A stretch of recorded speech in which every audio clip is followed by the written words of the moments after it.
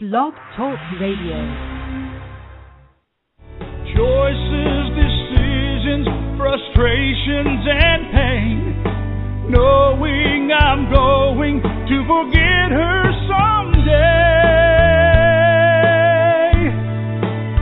While I still can, I'll challenge all my loved ones, every friend, to look inside their hearts and understand that I will love them. I will love them while I still can.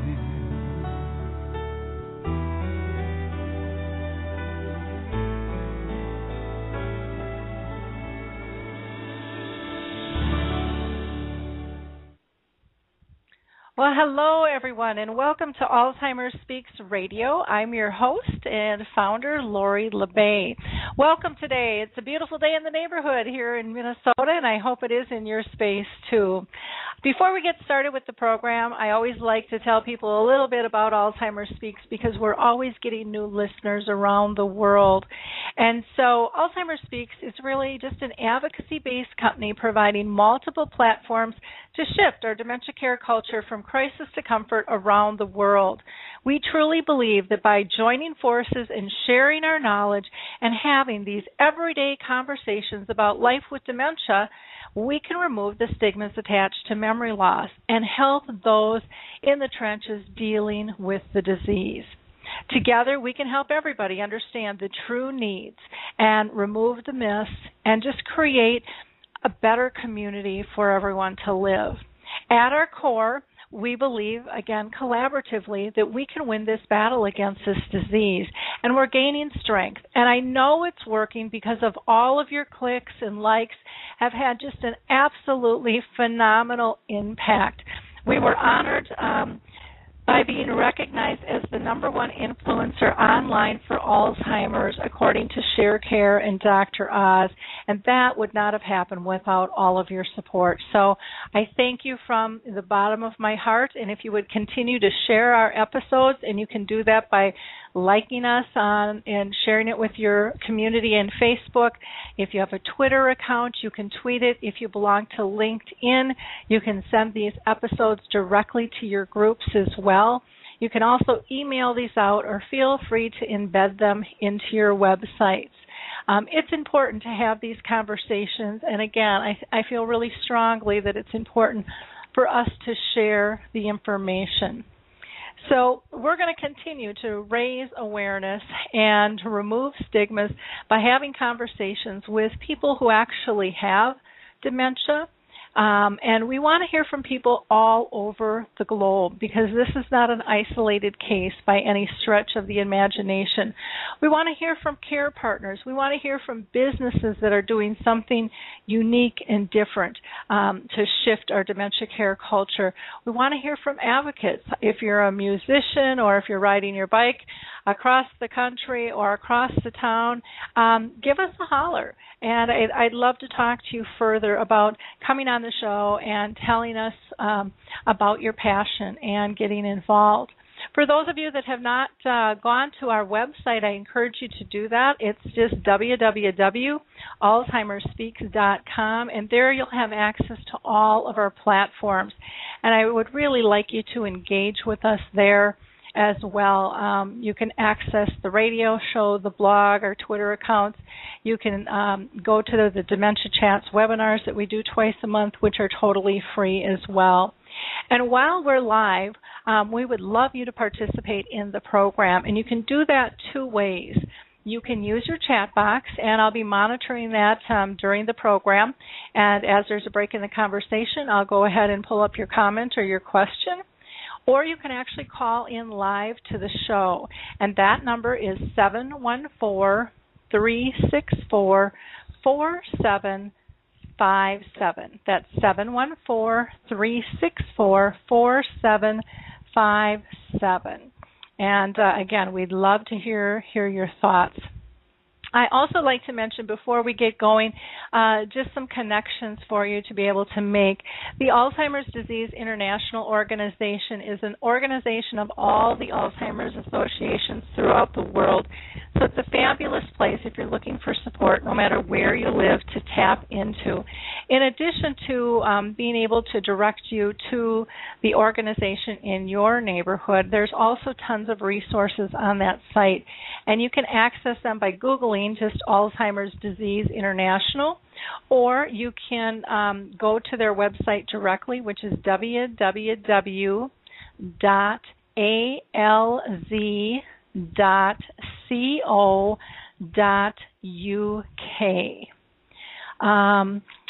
The other association that I want to mention is the Lewy Body Dementia Association. So many people out there are struggling with Lewy body and aren't quite sure where to go, and the disease is a little bit different. And although a lot of other organizations have information, you can go right to the horse's mouth with the Lewy Body Dementia Association.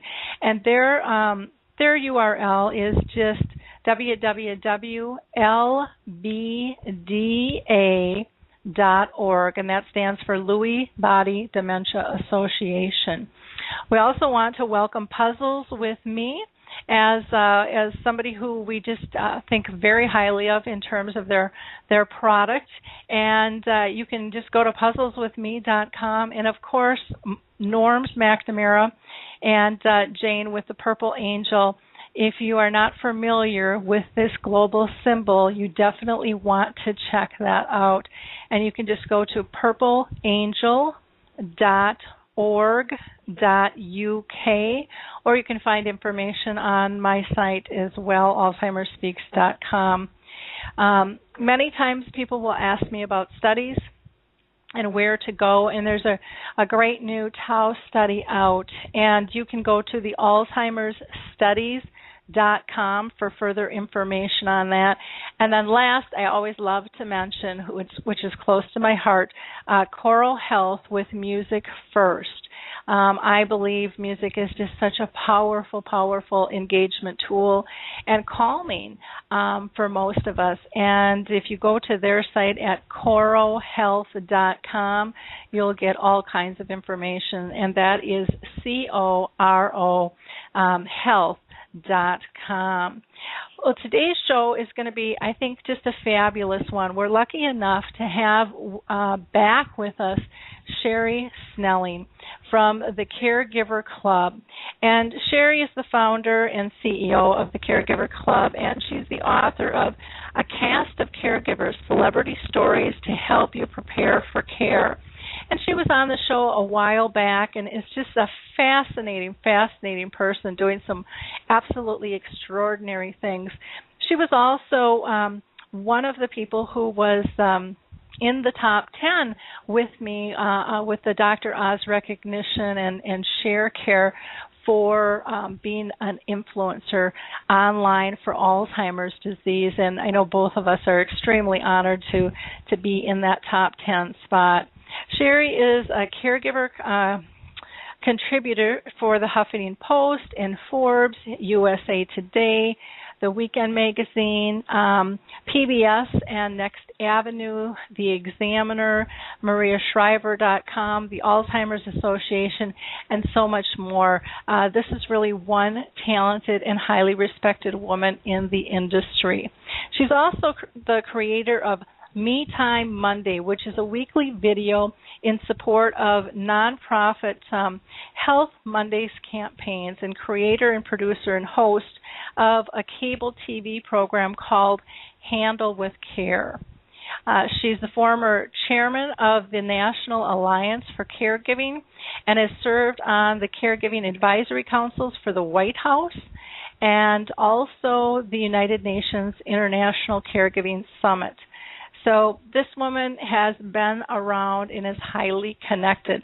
Her passion for helping caregivers both professionally and personally comes through in every word she speaks. So I know we're going to have a lot of fun with her today. Welcome to the show, Sherry. How are you doing? I'm doing great, Lori. It's great to be back here with you.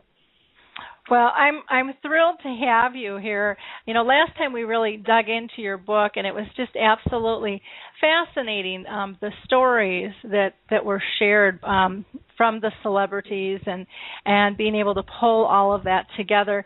And today we're going to kind of talk about the sandwich generation and the juggling act of children and being a carer and caregiving, and some of the do's and don'ts in terms of handling the ball. And you've got a saying that says, taking care of me. Can you explain what you mean by taking care of me? Sure. Well, when we talk about the sandwich generation, that's that group of caregivers, as we know, that squeeze between still taking care of children who are at home and now also having to take care of an older parent. And so they're really squeezed between the two generations. And I talk about this juggling act that they have going on, which is children plus typically career or a job plus caregiving, and the ball that's getting dropped is the one that says me.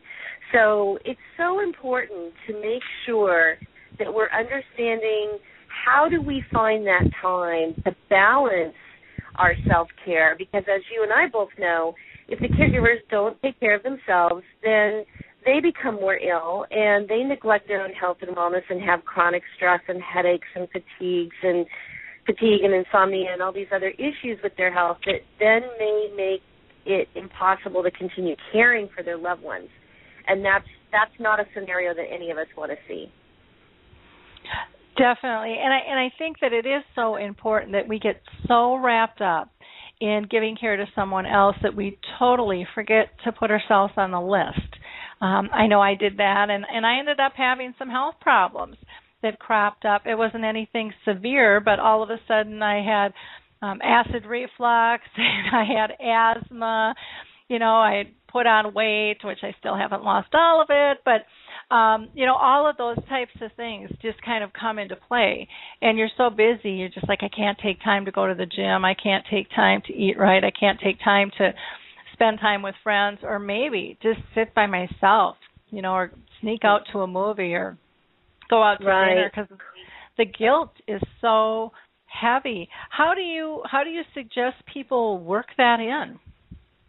Well, I think first of all we have to recognize that, and I think this happens particularly with a lot of the dementia caregivers. We know 15 million Americans across the country right now are caring for a loved one with dementia or Alzheimer's. And what happens is the stress that we're feeling is really invisible. It's not like a wound where you have a bandage on your arm or a broken leg and you can see the cast. Stress is inside of us.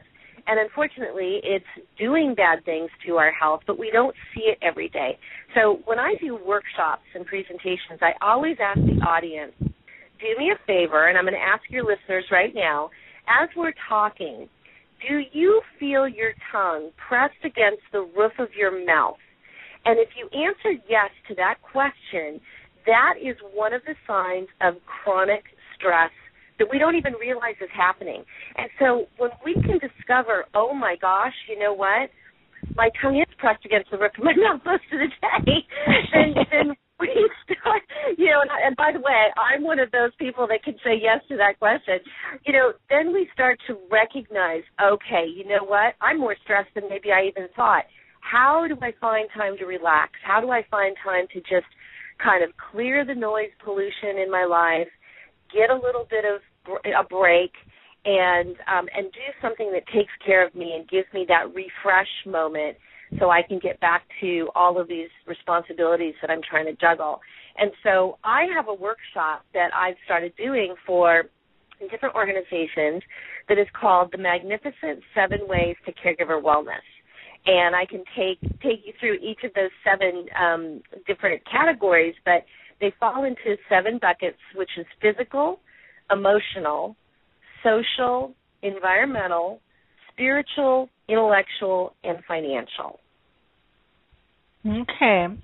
Yeah, I don't think people realize how many wells there are that we dip into or that we drain, at times, and I think that's really important. Can you give us just a hair on each of those, kind of an example?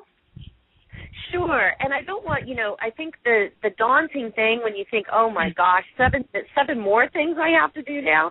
So I don't want caregivers to feel like, okay, we're going to just load more, we're going to throw more balls into your juggling act. No.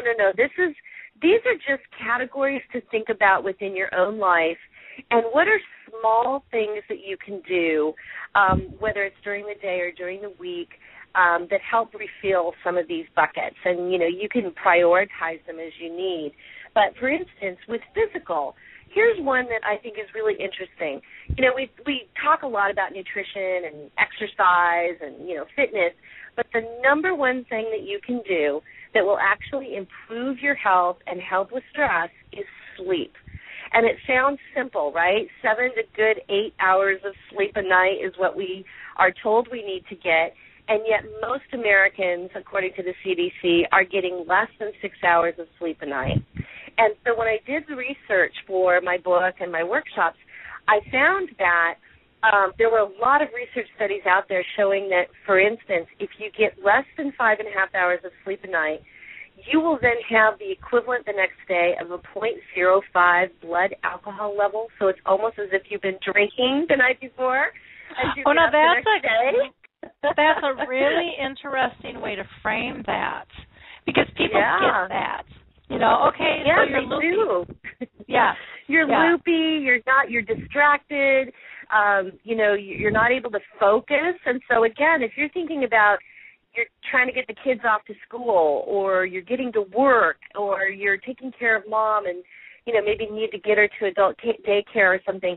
If you're distracted and these things are going on, you're going to put yourself at more risk for whether it's, auto accidents, or whether it's, dropping something and hurting yourself. So I think that, it's really interesting how sleep can affect us. The other study I found, and I think this is going to resonate with most of the female listeners out there, us women, is that, again, going back to the less than 6 hours of sleep a night, if you get less than 5.5 hours of sleep a night, even if you're eating well and nutritiously and you're exercising on a regular basis, you are still going to gain 12 pounds over the course of a year, because your metabolism is thrown off and your insulin levels are thrown off, and you're gaining weight because of your lack of sleep. Aha, I like that answer.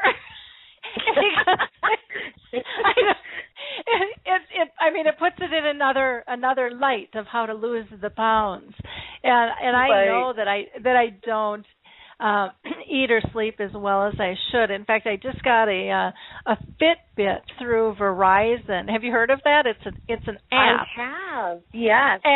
And it's quite interesting. And you wear this thing, and it monitors, how many steps you take. But it can also help you figure out your sleep habits. And you wear it at night, and then you just push the button when you go to sleep. And then every time you wake up, you'll hit it again. And then, so if you get up to go to the bathroom, you hit it. And then you hit it again when you go back to sleep, and, each time. And so in the morning, it'll actually calculate, okay, what was your sleep time? And with that, you still have to take into account that, chances are, if you're like me, you don't fall asleep as soon as you hit the button. It'd be nice to train ourselves to do that, but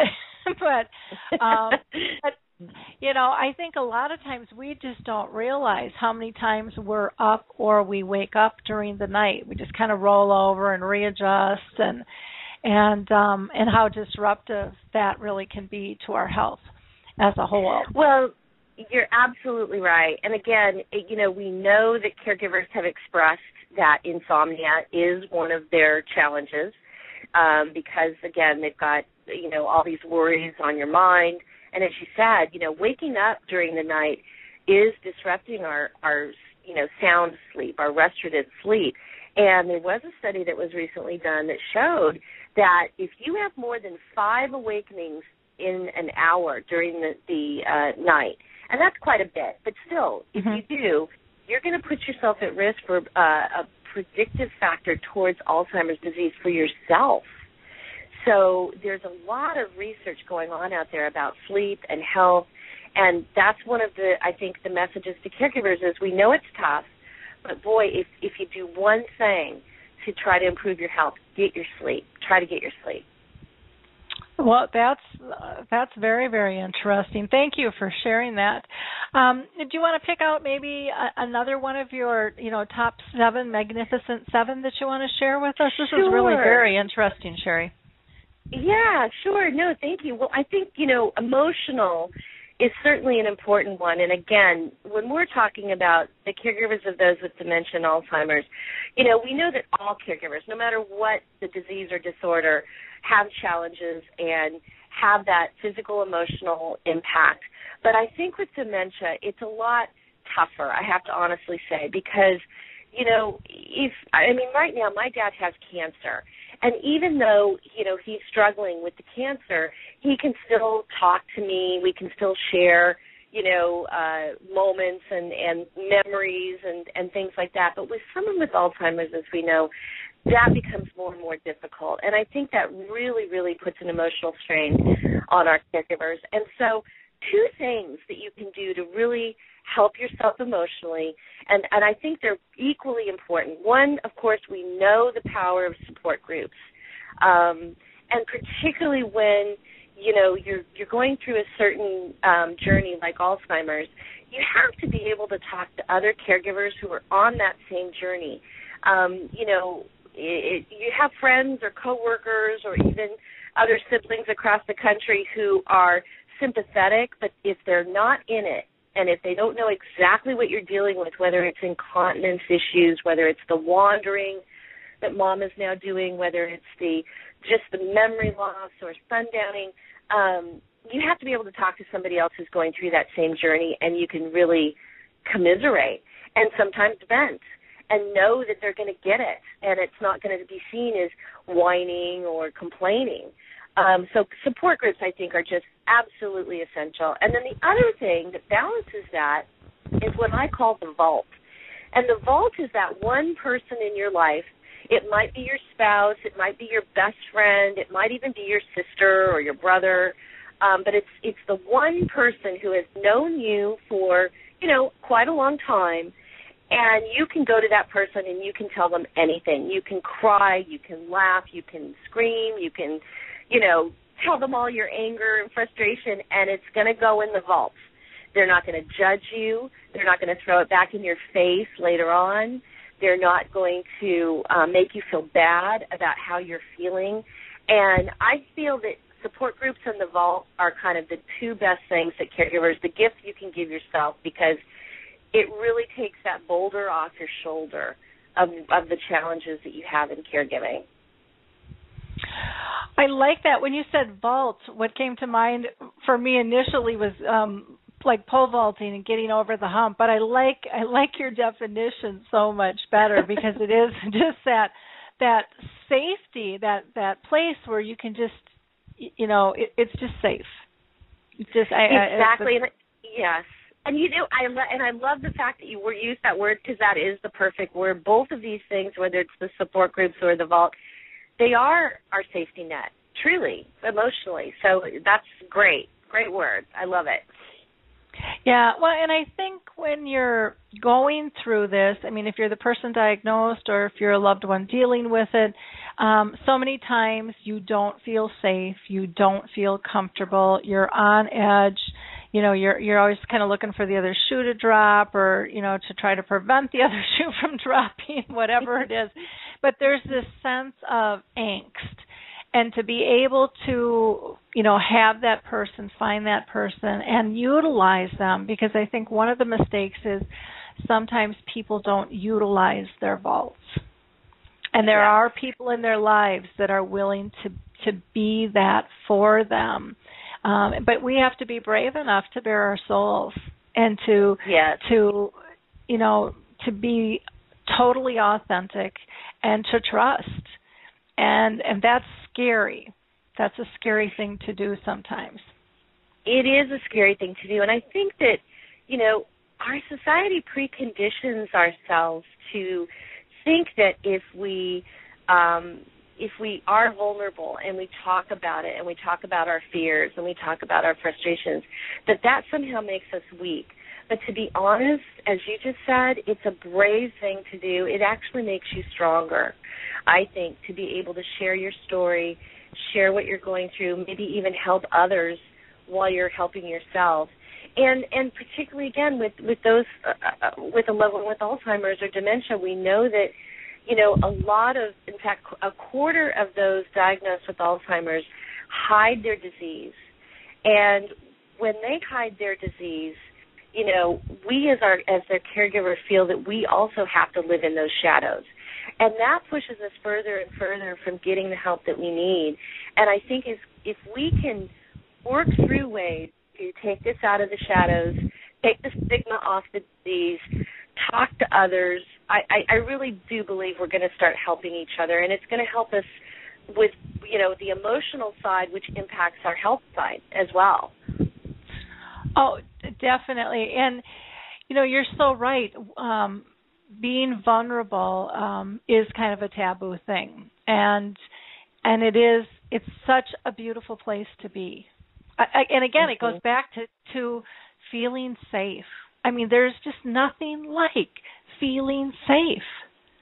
I mean, it's, at Maslow's theory, I mean, it's at the bottom of the rung, and it's there for a reason because it's so critical to us as a people. And we've ignored that, and we've, think that we have to be so independent, and we, look at what do others think, and we're trying to meet everyone's expectations, and we forget about our own needs, getting back to taking care of ourselves. And feeling safe and comfortable is massively huge. And when we're in that space, others will be in that space.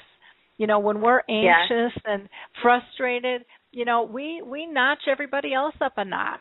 We're just, they feel that those nonverbals come through. Even though we think we're faking it, we've got a smile on our face, people can still sense something is out of sync with us, and that puts them on edge. And it's much easier to have a conversation saying, I'm uncomfortable, I'm sad, I'm depressed, I'm angry, I'm whatever, because then people at least know what the heck they're dealing with and what you're dealing with. And they can be more supportive versus a smile that says, I'm just fine, and inside you're going, I'm going to jump off a bridge, because of those mixed signals and stuff. And so, very, very important stuff. Now, I know that you are into a lot of research and stuff on the sandwich generation, too, and I'd like to be able to dive into that, but there's more Gen Xers and Boomers, which, most people think, Boomers outweigh the Gen Xers, a zillion to none, and there's never going to be a bigger crowd out there, and, men versus women. So can you share some interesting statistics that you found in your research? Sure. In fact, I just wrote a couple articles, one for HuffPost, and, Pew Research, which is one of the premier research companies out there, they just did an analysis of the sandwich generation. And interestingly enough, that group of caregivers is what I call getting younger. And what I mean by that is we've always, as you said, thought about that sandwich generation being a baby boomer. And while 1/3 of boomers are sandwich generation, 42% of that group of caregivers who are caring for children and parents at the same time are Gen X, which means, these are folks who are in their 40s and even late 30s. And so we're really tapping in now to younger generations who are being touched by caregiving. And when you think about the earlier diagnoses that can come with Alzheimer's with early onset, so your journey might start sooner rather than later. It's really starting to impact, more and more of us, and particularly that group of people who are working still. So that's your third ball you're juggling, is you've got mom or dad, you've got your kids, and then you've also got, the job or the career that you have to be responsible for. So I thought that was really interesting because I think that really has implications for employers in our workplace. How do we need to change and shift our thinking? When women started entering the workforce back in the 70s in droves, companies started to recognize, well, maybe we need to look at what we can do to support those women in the workplace. Is it child care services? Is it this? Is it that? Now we're shifting to elder care. That's the big challenge in the workplace over the next, 7 to 20 years because we're going to have more parents to care for than children. Wow. And when you're talking about the workplace, I think the workplace has tried extremely hard to ignore this issue. And I just don't think there's any way around it anymore, because it is going to affect them, like you said, on so many levels, from an employee who might end up being diagnosed to family and friends dealing with it, to somebody, it's just so many levels, and their prospects and customers, and, how they service people, how they communicate. It's going to come at them in so many angles, and if they don't start getting a grip and having an honest conversation about the effect that this disease is going to have on their company, it scares me. It really scares me, because, I've heard just horror stories where even medical companies, healthcare companies have not dealt with one of their employees who has been diagnosed with the disease in a very fair, respectful fashion at all. It's been very, very ignorant, and you think that would be the last place that would occur. And there's a lot of training. There's a lot of dynamics to this, and repercussions. And then just from, the service aspects, and there's so many cool things going on. I don't know if you're familiar with, even with the wristband project that Gary LeBlanc is doing, which is incorporating the global Purple Angel. And one of the hospitals in Florida is going to be rolling this system out. So it will identify anybody who comes in with dementia right away, and they've got a system for, on the doors, and it's not going to say dementia. It's just going to be a respectful sign that will cue people in to, we have to deal with this situation a little bit different. And, there's just so many unique little things that can be done that aren't going to cost a ton of money. They're not going to take a lot of time. There's going to be definitely some training involved, but there's training in terms of any type of improvement in terms of your services. And a lot of the techniques don't have to apply just to dementia. They can be used in a lot of variables. Right. Like that. Well, and I think this is where opening up the dialogue, having conversations like with you, what you're doing with your radio show and so many other things that you do, again, taking the veil off of this disease so that people really get it. And you're right, education is critical. We need to obviously start with our HR departments. They have to understand what are the implications of Alzheimer's in their workplace, and how does that impact their workforce, and from there, what can be done. And then, as you said, in every sector, whether it's our law enforcement, understanding, what happens when, they find an older loved one who's wandered, or, our hospitals who need to, as you said, triage better with the purple wristbands. Every facet of our lives, we just have to understand a lot of these disorders and diseases better, because let's face it, we're all living longer. At the beginning of the century, the average lifespan was 47 years old, which means I would have been dead 3 years by now. When I think about that, I think, wow, that is pretty amazing. And, of course, now I think the average, today is 78 years old. But we know that we're going to, 1 in every 50 baby boomer women will live to the age of 100. And that statistic always blows me away when I think about it, because I'm a boomer myself. And I think, wow, I'm not prepared to be a centenarian. Well, it is. Whoever would have thought we'd live this long? And I look at my mom as a prime example. Whoever, and I get this all the time, well, she couldn't have had dementia that long. Because it's been 30 years. Let me explain to you. Yeah, we've been living with it, It's happening. Was she formally diagnosed originally? No, because the doctors misdiagnosed her and said it was hormones. But she knew she was having significant cognitive problems. And, so it makes no difference in terms of, well, she wasn't formally diagnosed. Well, okay, if that makes you feel better and you want to say she's only had it 20 years, you go ahead and say that. But we're still living and breathing this. And until we educate people and we have better tools, we're not going to have accurate time frames for this disease. And I think, we're going to see more and more people like my mom. I mean, there's people in their, their 60s, their 50s, their 40s, even their 30s and their 20s being diagnosed with this disease now. And like you said, everyone's living longer. So this is a long journey. This isn't something that's going to go away quickly. Not that it can't in some cases, but I talk with people all the time on, they told me 6 to 7 years, and that would be it. And here they're out still speaking, running around, and advocating and doing things, and they were like, I never thought I would have this full of a life. And even when they say that full of a life, it kind of jumps out of their mouth going, wow, here I am with dementia talking about a full life. And it's like, well, how great is that? Right. It is. Well, and it's interesting because, again, we just haven't maybe lived long enough to have Alzheimer's touch us. My mom said something interesting to me the other day.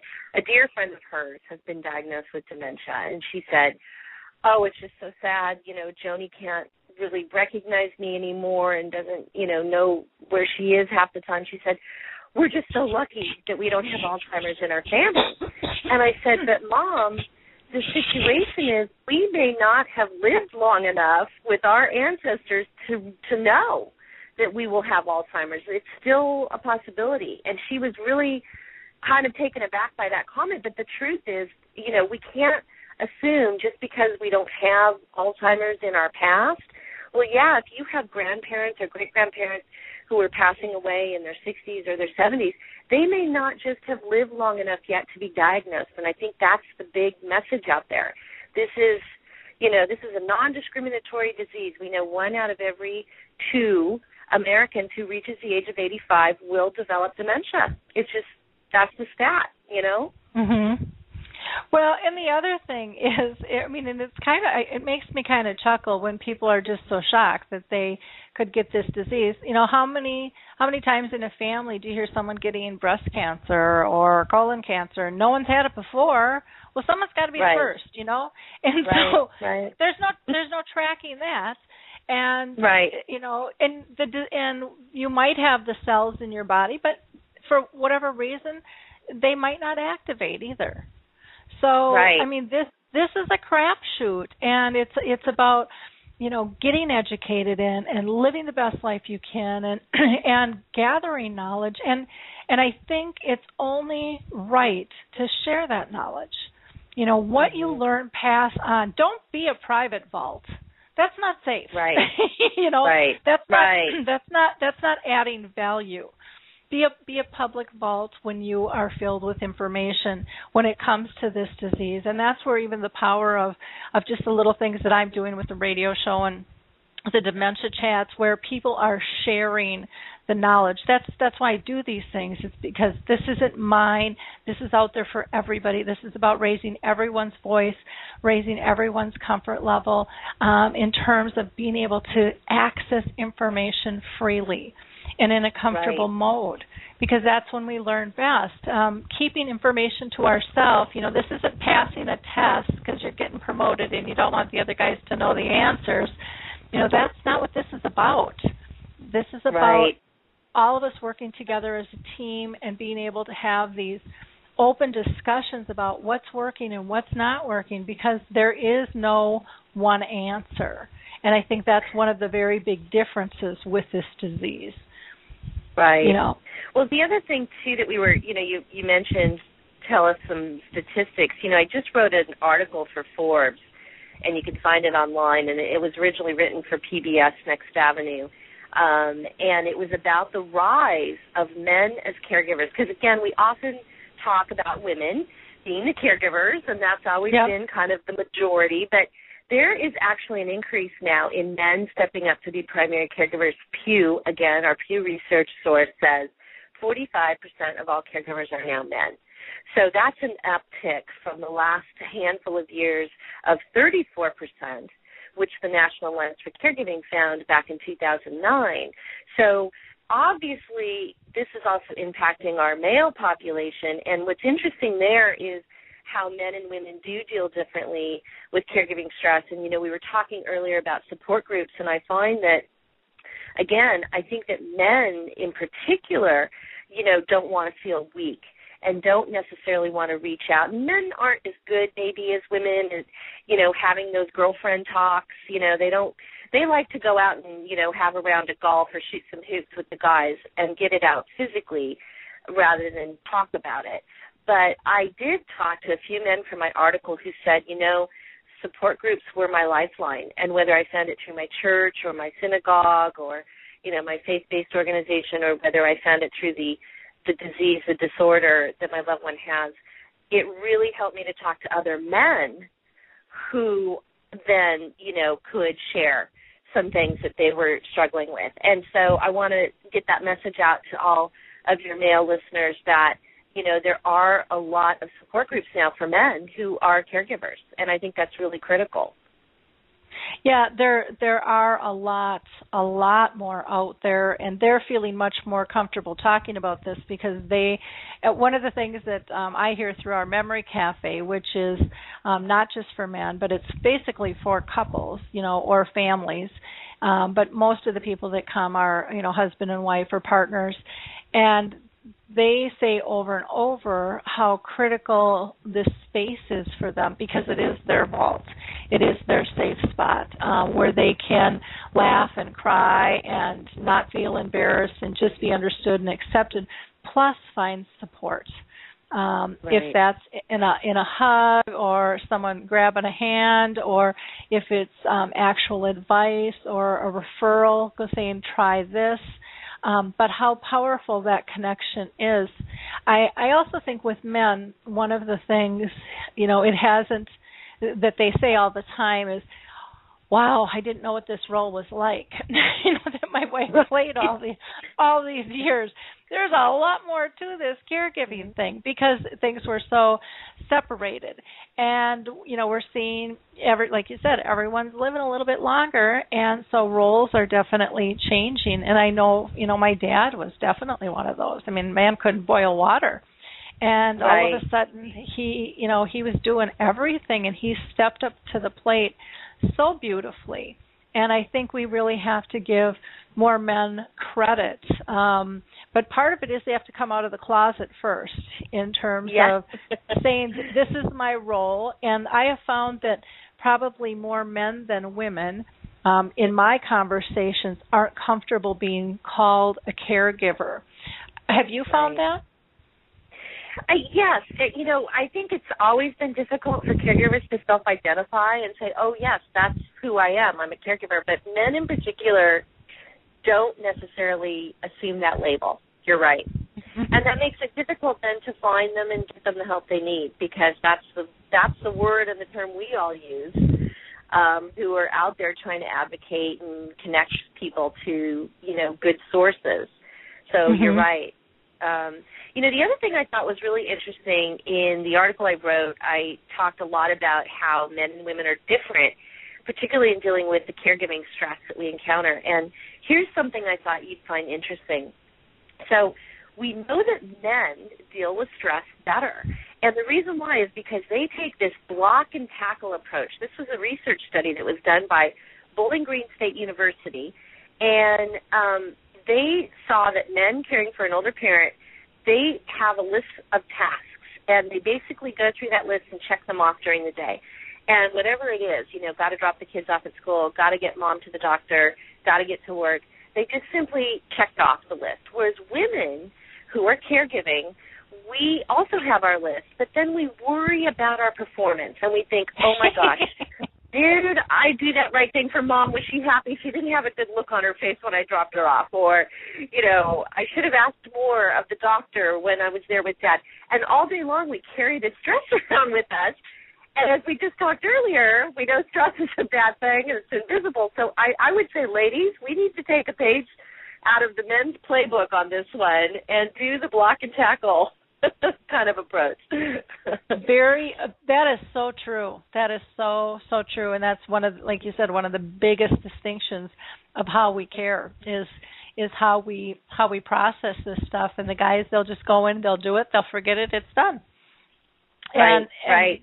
And we just carry that burden of how we just did, plus what we have to do, and then we wonder why our shoulders get heavy and why we get so tired, dragging, because we don't let anything go. We just keep dragging it with us. And that is a great lesson in learning to let go. Well, I cannot believe how fast time flies chatting with you, because we've gone through 45 minutes already. And, I know. But I just love talking with you. I just find it so interesting. I wanted to have you talk a little bit about, in your book you have an entire chapter dedicated to what you call the care conversation. And I'd like you to dive a little deeper into that, if you wouldn't mind. Sure. I'll give you a quick overview. So I take the letters of the word care, C-A-R-E, and I break that down to kind of give a formula to caregivers on how to have that conversation with your older parent. And I want to just tell you anecdotally real quick. I spoke last week at a senior center that's out here near me in Southern California. And, of course, most of the attendees were, folks who were over the age of 65. I had quite a few people who were in their 70s and some in their 80s. And this topic came up, and I just touched on it at the end of my presentation because I was talking on another subject. And almost every single person in the audience came up to me afterwards and said, can you talk about that care conversation at our next session? Because I really want to know more about how to talk to my adult kids. And I thought, hallelujah, because, we're always thinking as caregivers we need to find a way to talk to our older parent. But now I have the parents, if you will, saying they want tips. So I think this is something that works for both generations. But taking the letters, here's what I, give the formula to for caregivers. And I say, first of all, C stands for just simply create the caregiving conversation. It is a hard conversation to have. A great personal care service agency out there that's international, actually, and it's called Home Instead. They have a formula called the 40-70 rule. And they say if you're 40 or your parent is 70, you should be having this conversation. That's kind of the marker, if you will, for when you should have the conversation. But, whether it's taking something out of the news, like, for instance, Glenn Campbell's, Alzheimer's diagnosis and how that's impacting his family, sometimes when you don't necessarily make it personal right off the bat with your parent and you talk about something a little bit more abstract, it eases your parent into the conversation where you can start saying, gosh, how hard it must be for his family, and then all of a sudden it can kind of open the gate. So just creating that conversation is the first step. And then the A is acknowledging wishes and asking questions. So what that means is you want to ask a lot of questions, and you don't want to fire off these questions like you're Mike Wallace on 60 Minutes. So it might be a series of conversations. It's not going to be one conversation you have, but you want to start to ask a lot of questions. And here's a good lesson learned. Joan London, who I interviewed for my book, she told me that she knew that her mother had a long-term care plan because that was part of their conversation over the years. So she felt like, oh, whoosh, okay, Mom's taken care of. I don't need to worry about it. Well, guess what? Joan never asked to see the plan, didn't ask any details of the plan. And what she found out was that the duration of the benefits for that long-term care plan only lasted 3 years. So once the benefits were depleted and the 3 years were up, Joan then had to absorb the financial impact of caring for her mom with dementia, and she is now taking care of her mom 12 years past the expiration of that long-term care plan. And so she said to me, Sherry, if I'd simply had the conversation with my mom more in depth and asked a few more questions, I would have been a little bit better prepared. So I think that's a great lesson learned from Joan. So that's the A, ask a lot of questions, and then acknowledge the wishes. I mean, after all, you're your parent's partner in caregiving and in carrying out their wishes, whether it's end of life or, where they want to live or whatever it is, and you have to have thoughtful conversations and plan with them. Let them know you're the partner in this. but you have to ultimately, acknowledge what they want. The R in care stands for, again, review the plans, and that goes back to the Joan London lesson. Don't just ask if there's a long-term care plan. Ask about it. Well, what does it say, Mom? How long does it last? What kind of benefits does it give you? That's going to really help you better prepare because, again, there can be pitfalls and gaps and, unknowns, and your parent may think that things are handled, but things change every year, and we have to keep up with that, and that's, again, where we can be a good caregiving partner to our parents. So review the plans. And then the E, the final letter, is engage the family. And, again, if you have the conversation early on and then maybe you start it with Mom or Dad and then you bring in siblings or others to have more of a family conversation, then your expectations are set. You know ahead of time if your younger brother is going to be a flake and not be involved in helping with Mom and Dad when the time comes, and then you're less frustrated when that does occur. Or you can start to divvy up the responsibilities among the siblings who say, well, you know what, gosh, I'm a lawyer, so I'll handle all the legal side of this, or whatever. So having that conversation with family is really critical. And, often I talk to caregivers and they say, I've got a lot of sibling conflicts. And having that conversation with the whole family is not easy. And I agree, it isn't always easy. And so depending on your family dynamic, you may want to engage a professional who is a mediator, and that can be a geriatric care manager. And sometimes you can even get access to those GCMs through your employer. I know a lot of employers offer that. I do work with a company called Life Care, and they do that type of employer benefit for 61,000 companies across the country. So make sure you ask your employer, your HR department, if you have access to a GCM. Or it can be an elder law attorney who can help guide the family. And when you have that objective, professional, expert third party, all of a sudden it kind of neutralizes a lot of the emotions that happen within families because you've got this expert who's saying, well, this is what you all need to think about.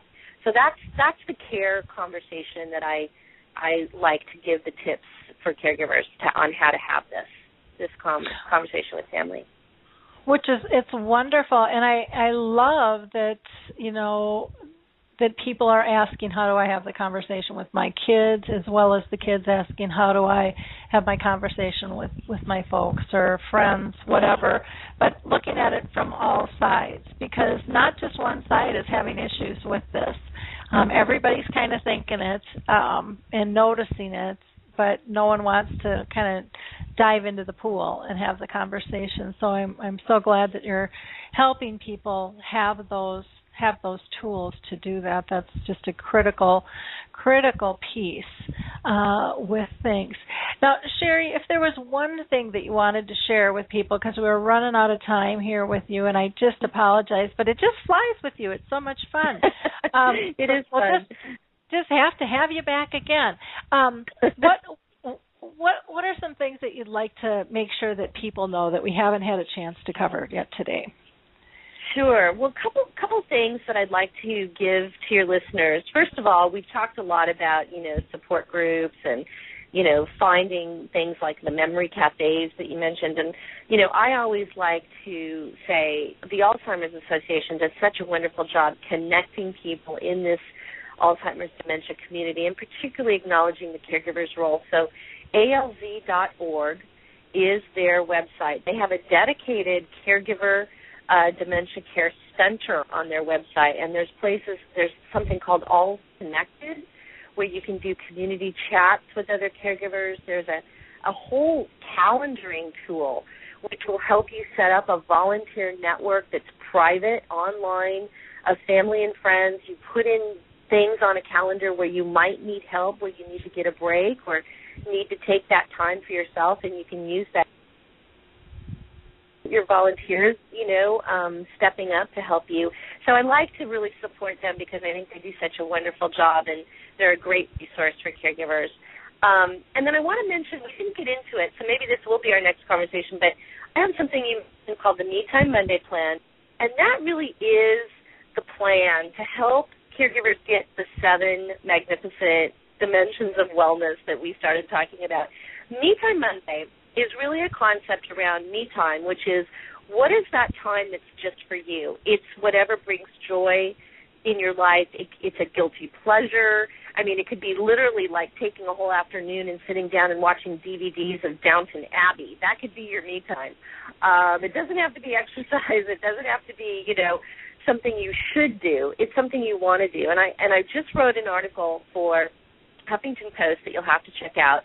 It's called The Sandwich Generation and 8 Childish Things that caregivers should do. And it goes back to our childhood on, getting naps, taking baths, having playtime, daydreaming, all those things we did as kids when we were carefree. That can be part of your me time. And the Monday part of this is a whole science and research developed by Johns Hopkins University and Columbia University and others, and a group called the Healthy Monday Campaigns, which is a nonprofit organization, uses the science of Monday to help people adopt healthier habits. And so they launched a Caregiver Monday campaign. They asked me to be a partner in it. That's why I do my Me Time Monday videos, which are weekly tips on how to find me time. And it's about the refresh button. Monday is the start of the work week, the start of the school week. Most of us go to, church or synagogue or whatever once a week. So there's this whole concept around Monday and once a week being the start of things. And I think it's a great concept for caregivers to use because it gives you 52 chances throughout the year to take Monday as the day that you plan your me time. So it doesn't have to happen on Monday. But Monday is when you go, okay, let me look at my weekly calendar. When am I going to find some time for myself this week, and how am I going to do that? So you really put together your plan. And then if you get derailed one week, it's just a horrible week, things went haywire, it's okay. You've got another Monday coming up. You reset on Monday and say, okay, guess what? My train went off the tracks last week. How do we get this thing back on track? And you get a chance to do it again. And so I like the Me Time Monday concept, and I just wanted to kind of get those tools out to your listeners to think about. Oh, I love that. I love that. So how do people find out? How do they get to the Me Time Monday? Why don't you go ahead and give everybody your contact information, because you're just doing such cool things, and we want to make sure people can find you. Oh, thanks. Yeah. So really the best resource is for all these things I'm talking about. If you go to my website, which is caregivingclub.com, so it's caregivingclub.com, you're going to find the articles I'm referencing. You're going to find the Me Time Monday videos and get a link to the Caregiver Monday campaign. You'll find information about my book, my workshops and webinars and all the other things that, I'm doing. And so that's really the best resource for people. Wonderful. Well, great. So that is caregivingclub.com, and you're also on Facebook. So if you're out on Facebook, check her out and like her and spread the word that way. If you're if you're on Twitter and you're a tweeter, you can follow her there too. And you have 2 handles. You do the Caregiving Club, and then you also do Sherry Snelling as well, correct? Yes, so Caregiving Club is going to be about our activities and research and articles on caregiving, very caregiving specific. And then Sherry Snelling, you're going to find me tweeting about some of my favorite TV shows and going to Starbucks in between some of my caregiving tweets. So just to give you the difference between the two. Okay. And then you also have a YouTube channel too, it looks like. Yes, and that's where you can also find the videos and the TV show that you referenced earlier, Handle With Care, and I've done a lot of celebrity on the red carpet videos with everyone from Mark Helgenberger and Holly Robinson Peete and Ron Howard and Jason Alexander and Big Bang Theory cast, so you can check those out on my YouTube channel. Wonderful. Great.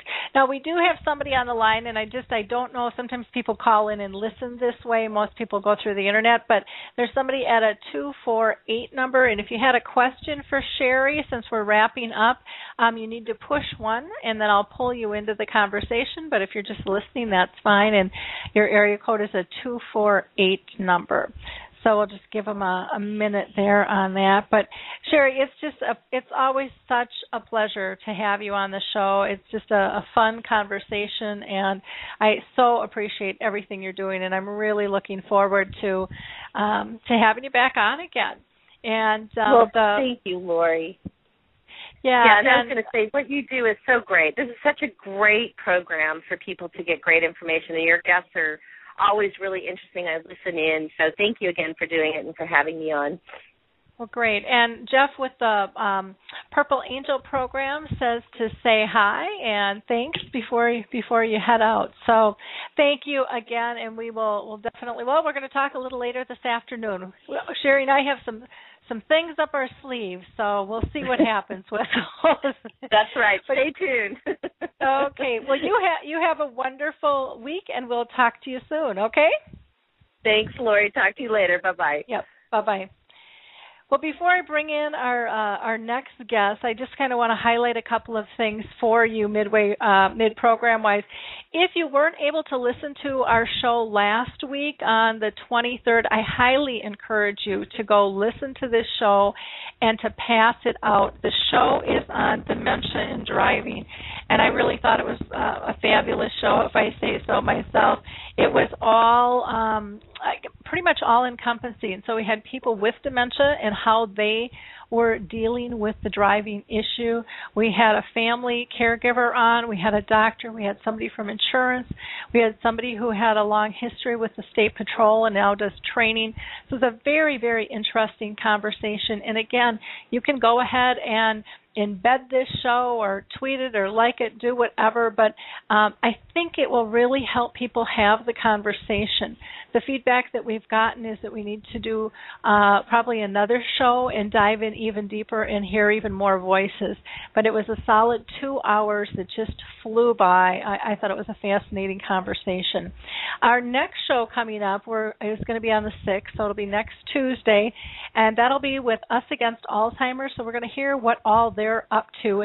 And I'm having Shirley Gurkowski back with us, and she is passionate about oral health and has some real unique things and ways that a lot of times the general public doesn't know about, how oral health can affect our health in general and different tools that we can use.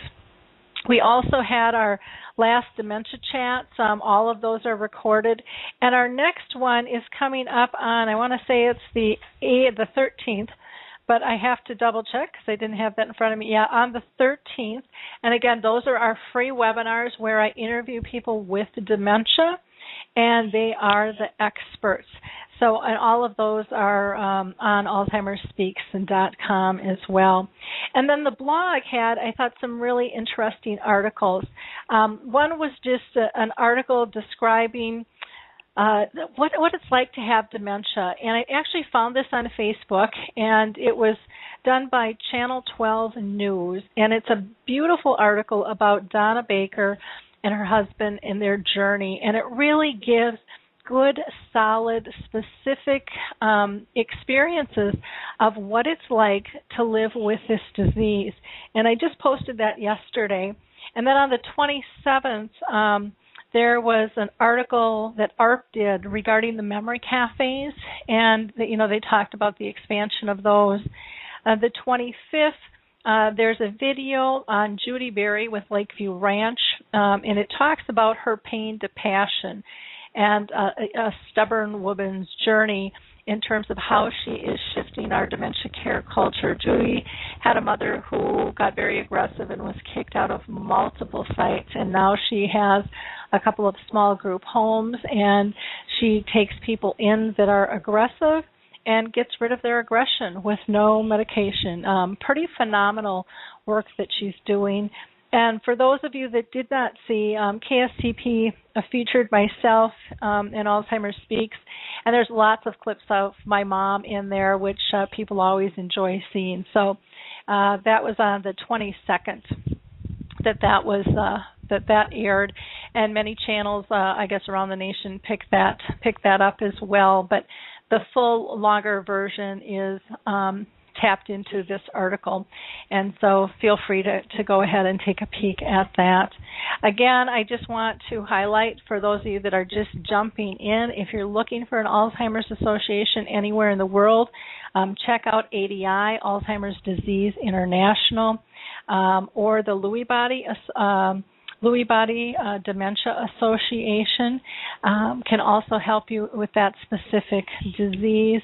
The Alzheimer's Studies.com will help you with the Tau clinical trials. And then, again, the Purple Angel. I can't talk highly enough about the Purple Angel and this global symbol that is going to help connect us all around the world, provide better care. And you can find all of information on Purple Angel by either going to my site or just Google it, and it'll pop up all over the place.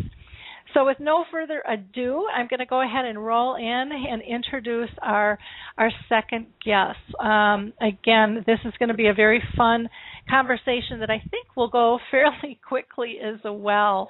It always amazes me how fast these hours go. And next, I would like to introduce you to the co-owners of Way Consulting. As memory care consultants, their goal is to open the gates of the learner's mind to different approaches for everyday challenges facing family members and caregivers, professional and family both, dealing with individuals suffering from memory loss. Now, Diana Way is an RN, and she's a certified dementia practitioner, and she really thinks out of the box on how do you care for an individual who's got dementia. And over the last 25 years, she has worked to eliminate physical, psychological, and chemical restraint use in care facilities. She is a national speaker, a consultant, and she really also focuses on the social needs of the person. She's done some research, and she's a writer, and she shares her simple tactics and techniques that are just really, really easy to swallow and to obtain. She's written a book, I Was Thinking. It's called Unlocking the Door to Successful Conversations with Loved Ones with Cognitive Loss. So welcome, Diane. How are you doing? Just fine, Lori, and how are you? I'm doing great. And we're getting a little feedback, and I'm not sure what's going on. I'm all by myself in my room, so it's not coming from here, I'm thinking. Interesting. Well, hopefully it's not. Are you hearing it as well? I just heard a gentleman's voice, but it went away. Oh, see, now I'm not hearing that at all. I'm hearing my voice, which is strange. Your voice actually keeps breaking up for me, is what happens. As I was listening to your conversation with Sherry, your voice would get all gravelly. Okay, and once in a while it will do that. Right now it's pretty bad, and I'm not quite sure what the deal is. So I am going to just switch phones here for just a second. So bear with me, okay? No problem.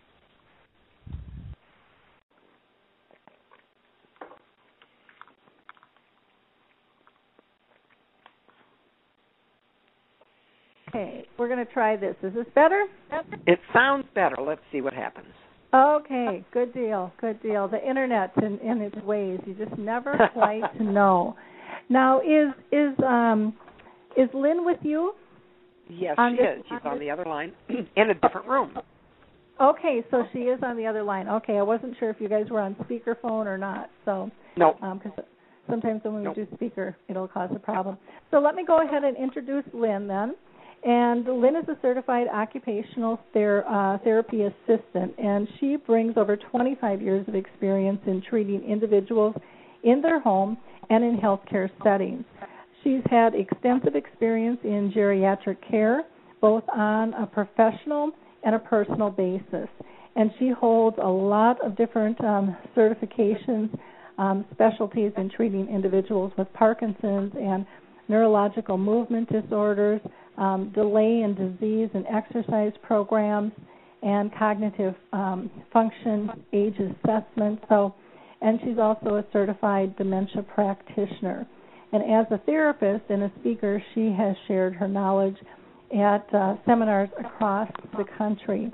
Now, Lynn Denny is also the co-owner with Diana, and she became a partner after utilizing your book, it sounds like, with her own father-in-law. So welcome, Lynn. How are you doing today?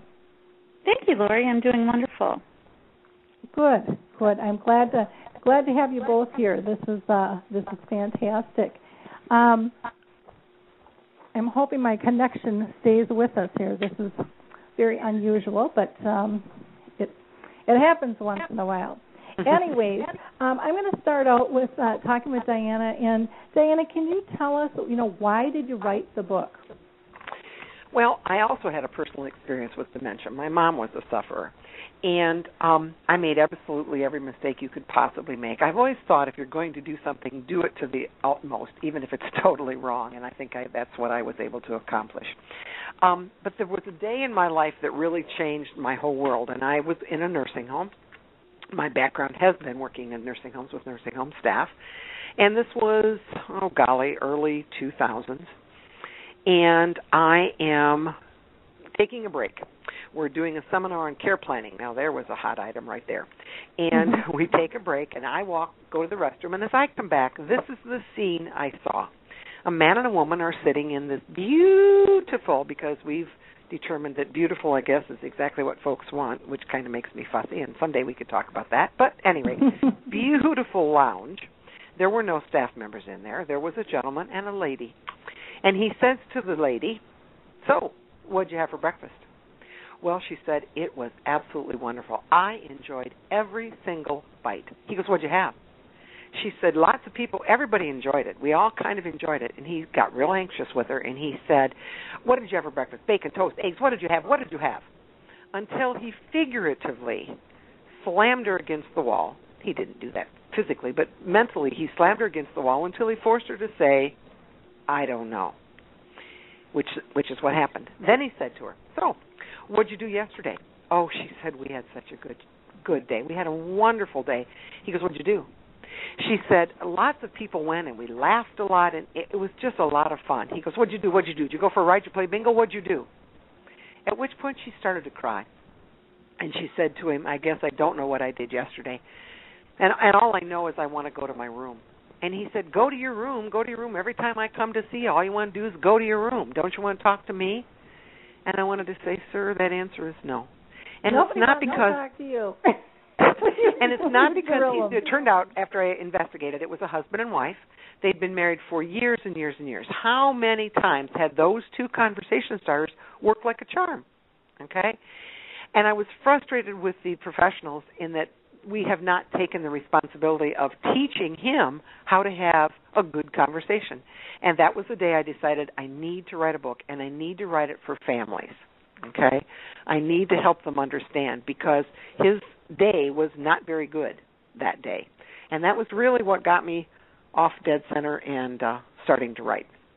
Mm-hmm. Well, I'm glad you did, because those types of things happen all so often. And I mean, anybody in the industry sees that. And I also have to say that I love your comments about it was a beautiful setting, because home isn't about a beautiful setting. Home is, and it was in my mind, home is a much deeper place than a physical box.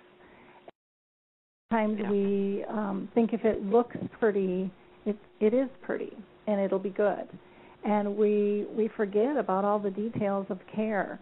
Just because it looks pretty and somebody looks okay doesn't mean they're okay on the inside. Right. With their emotional health and various things. So right. I appreciate you bringing up both of those factors. I think a lot of it goes back to our youth orientation in this country. We have some real challenges valuing the elderly, and because we value pretty, then we assume that if I do the best and spend the most money and get a pretty place, I'm doing the best I know how to do. I just don't understand all this other stuff.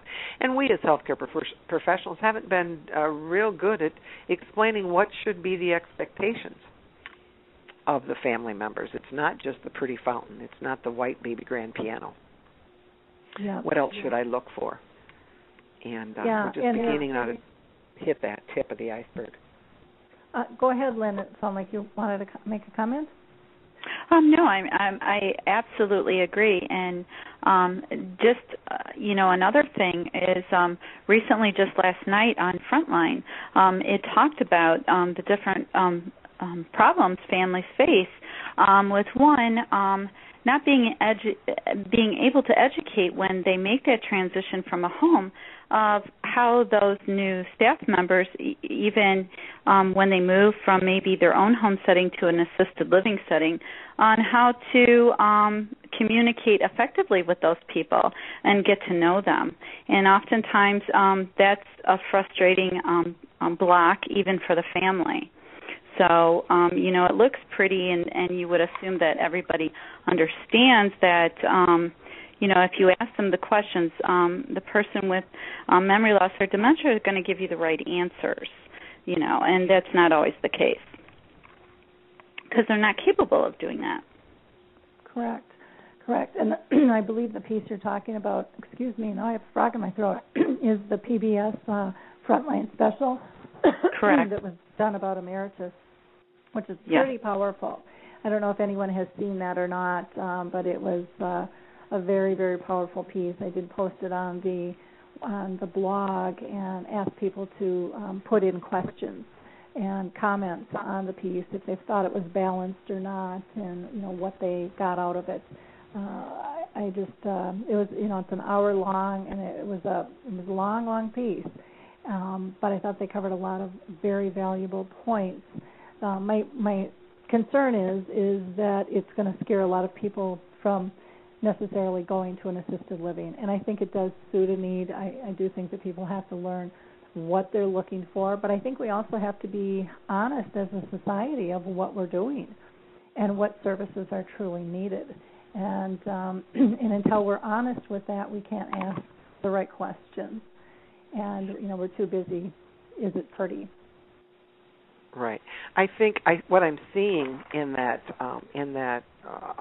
Frontline program, really I saw 25, 30 years ago as we looked at nursing homes, and at that time we thought we didn't have any options. Then the option of assisted living came along, and I was hopeful that option would really be able to be the better mousetrap, because it is predominantly private pay, and so I'm paying. The government's not paying, the insurance company's not paying. I'm paying for the care in the assisted living settings. And I was hopeful that our consumers would be more discerning. But I'm thinking my whole issue of we don't value got its kind of self in the road. And so maybe, right, wrong, or indifferent at least might make folks think about the questions they might want to ask. Mm-hmm. I kind of saw it as an opportunity for us, those of us who are blogging and are able to speak about this and share our knowledge, is this is our opportunity to say, not to scare them off of assisted living, but to make these families members through sharing this information like we're doing, Lori, is to make them experts on knowing what to ask.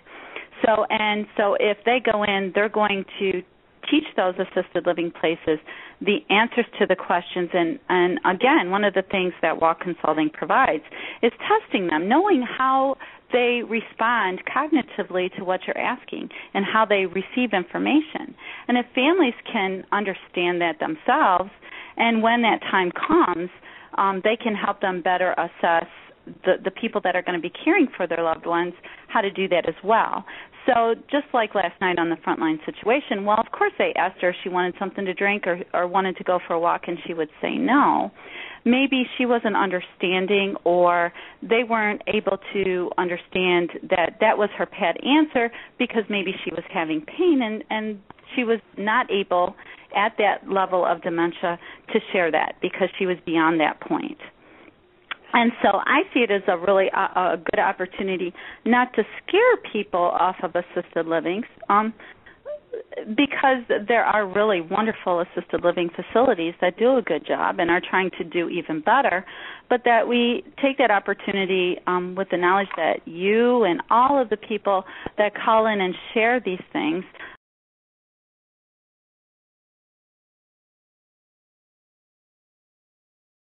You there?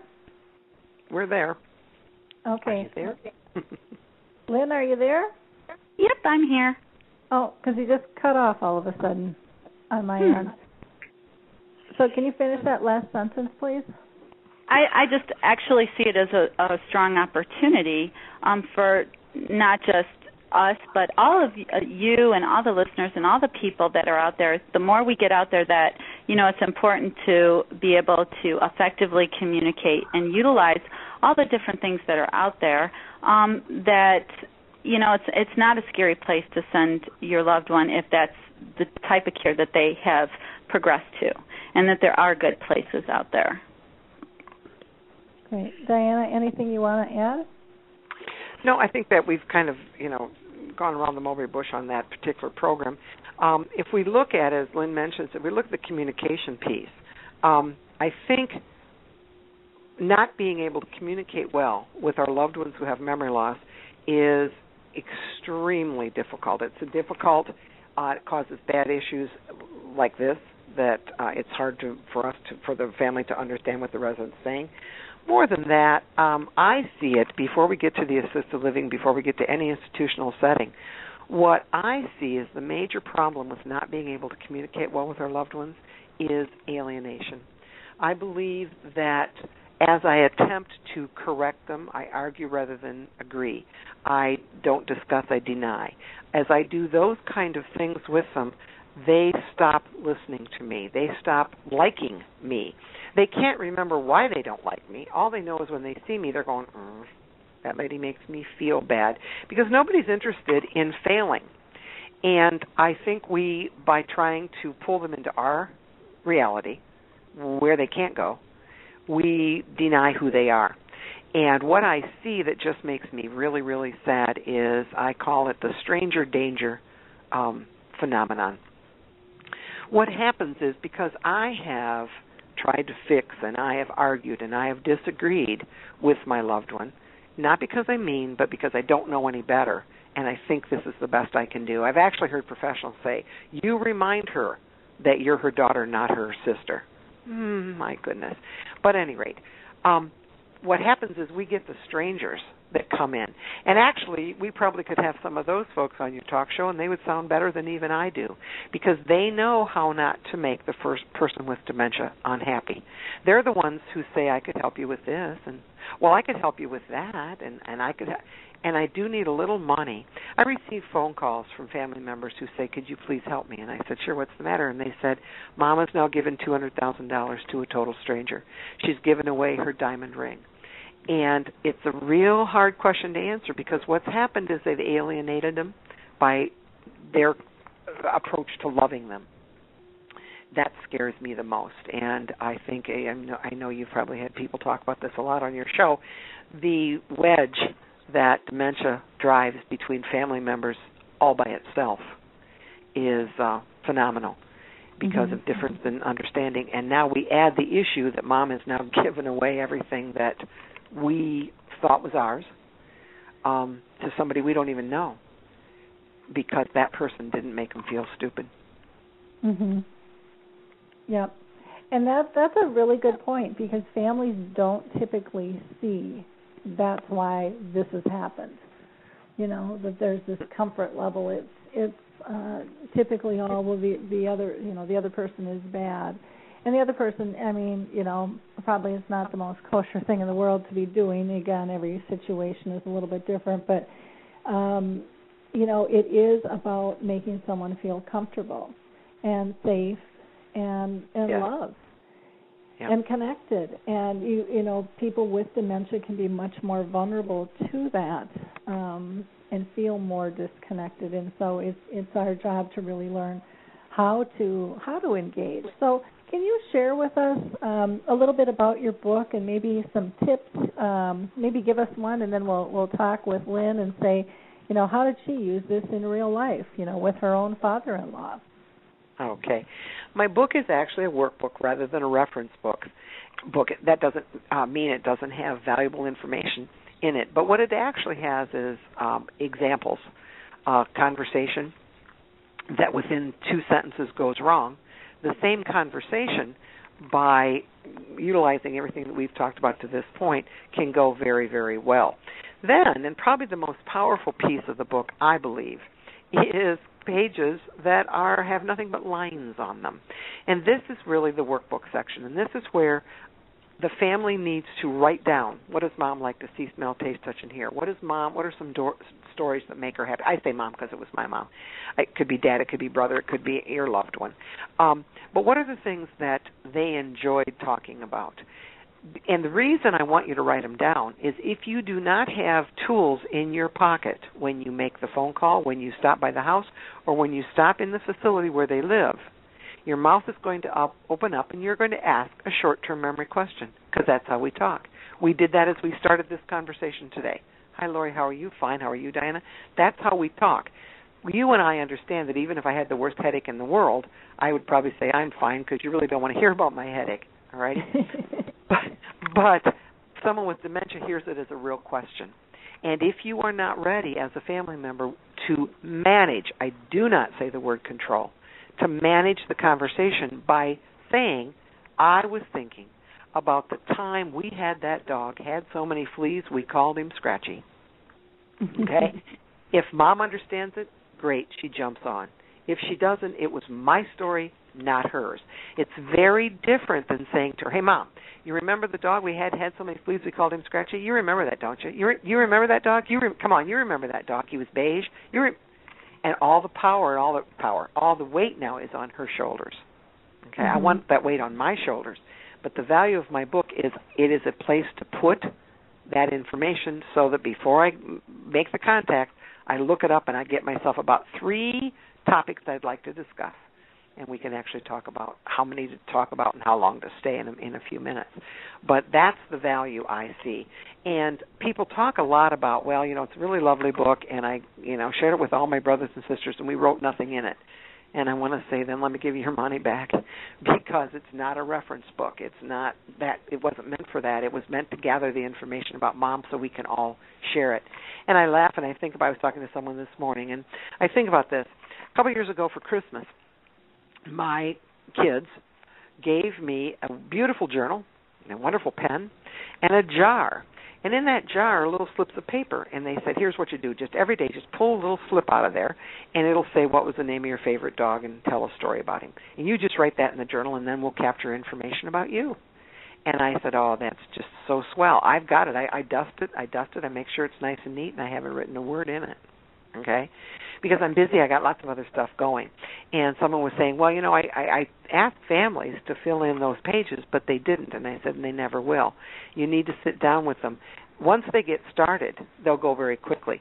When I finally decided to use my own information with myself and my mom, I sat down in front of my computer, and I stared at that screen for 45 minutes. All I could think of was what was missing, what Mom had lost. I couldn't think of any of the positives that were still there. And I thought, and being alone, if you give me a piece of paper, I'll kind of fill it out like the journal. That I think is a wonderful idea. But when I finally wrote the first one, I went, oh, and then there's the one about, and don't forget the one about, and I began to build that bevy of tools. So it's really a matter of taking the time, sitting with your family, and going, okay, I'll write. Everybody tell me, what does Mom like to see? And let's write it, and then share the information. That I feel is power. I like that example of, this can be done alone or it can be done, as a family. Lynn, how did you use the book? Actually, just to give you a little background, I have to tell you, I'm very privileged to have a partner who is also my mentor and who made a significant difference. So any of your listeners, just to give you a little background, my husband and I are both in healthcare. My husband is a nursing home administrator and has been for almost the last 30 years. His father came to live with us and lived with us for 6.5 years with Alzheimer's type dementia. And we had him about 8 months before I was really tuned into Diana's book, and there had been an article in our local paper here. It was a wonderful article. I read it. And before I read that article, I have to tell you, you would assume that my husband and I both knew how to deal with our father-in-law because actually we were probably considered specialists in dealing with geriatrics and dementias, and he had seen it on a daily basis as well as I as a therapist. Dad came to live with us, and my husband would get really super frustrated with my father-in-law saying, Dad, you remember that neighbor we had? Well, I would watch my father-in-law shut down and almost feel like he was a scolded child a lot of times. And there was some funny things that he did, such as throw all my Lennox silverware away that I learned from some other techniques from Diana, and from the book and from what she talked about. But after I read her book and we started to make note of things that my husband remembered and I remembered with my father-in-law, it took a totally different approach. And from being very sullen look that looks like he was scolded became a look when we started to say, when my husband started to say, and I coached him and I learned as well, and we still made mistakes and said, do you remember, Dad? And then we'd fix it. He totally changed. His eyes became bright, and he was able to expound on, when my husband would say, Dad, do you remember, or I was thinking about, the neighbor who had the BB gun and I got the BB gun. My father-in-law was able to sometimes share that story, or he would go on about another neighbor. And it was really cool to see his eyes really lighten up and him totally change. And just the other things that we did that we learned from the book and from writing things down, throwing my silverware away. I let him throw the silverware away, get it out of the garbage, and then after a while I quit trying to find my Lennox silverware, bought dollar store silverware, never worried about it again. Never had to worry about making him sad or angry because he didn't remember that he had thrown it away. It wasn't a big deal. It's dollar silverware, go buy new. And those kind of things. So the book really helped transform situations that were sad and frustrating and even made my father-in-law angry at times to really positive interaction at dinner time or when he's sitting around and watching television with us, and we could start up conversations with him and say, Dad, I was thinking about the first time that you met me, and he would go on to say, yes, you're so beautiful, and if Robert wasn't married to you, I'd marry you. It became just wonderful communication, and as he progressed, I can tell you that still worked, that maybe the conversations were less and less, but there was still always a time where he would chime in with something. And frequently we would make mistakes and say, Dad, do you remember, don't feed the dog? And we learned through trial and error and through redirecting ourselves and forgiving ourselves when we goofed up, that we could get back on track with him. And at the end of his days, he died last October, he was happy. Before that, he was constantly asking to go home. After we changed and, like Diana said, let him go and accepted that what his strengths still were, which is one of the things that Diana and I like to focus on, are the strengths that we encourage families to look for that they still have versus what they've lost. It was totally different. And he, after several years, said, I just love my home. Because we didn't shame him, we didn't make him feel bad, and here we were supposed to be the professionals and know when we brought him into our home that we were doing the right thing. Mm-hmm. So I can't say enough about it. I have passed it on to friends, to other colleagues that have had these issues, and they feel the same. They really find it as a wonderful, and it's not, it's a book, but it's actually like a tool that they can utilize in helping them, especially when they're struggling. That's the time you need it most. When you're all fresh out of ideas, you can use the book and go back and demonstrate some of those things that are there for you at view.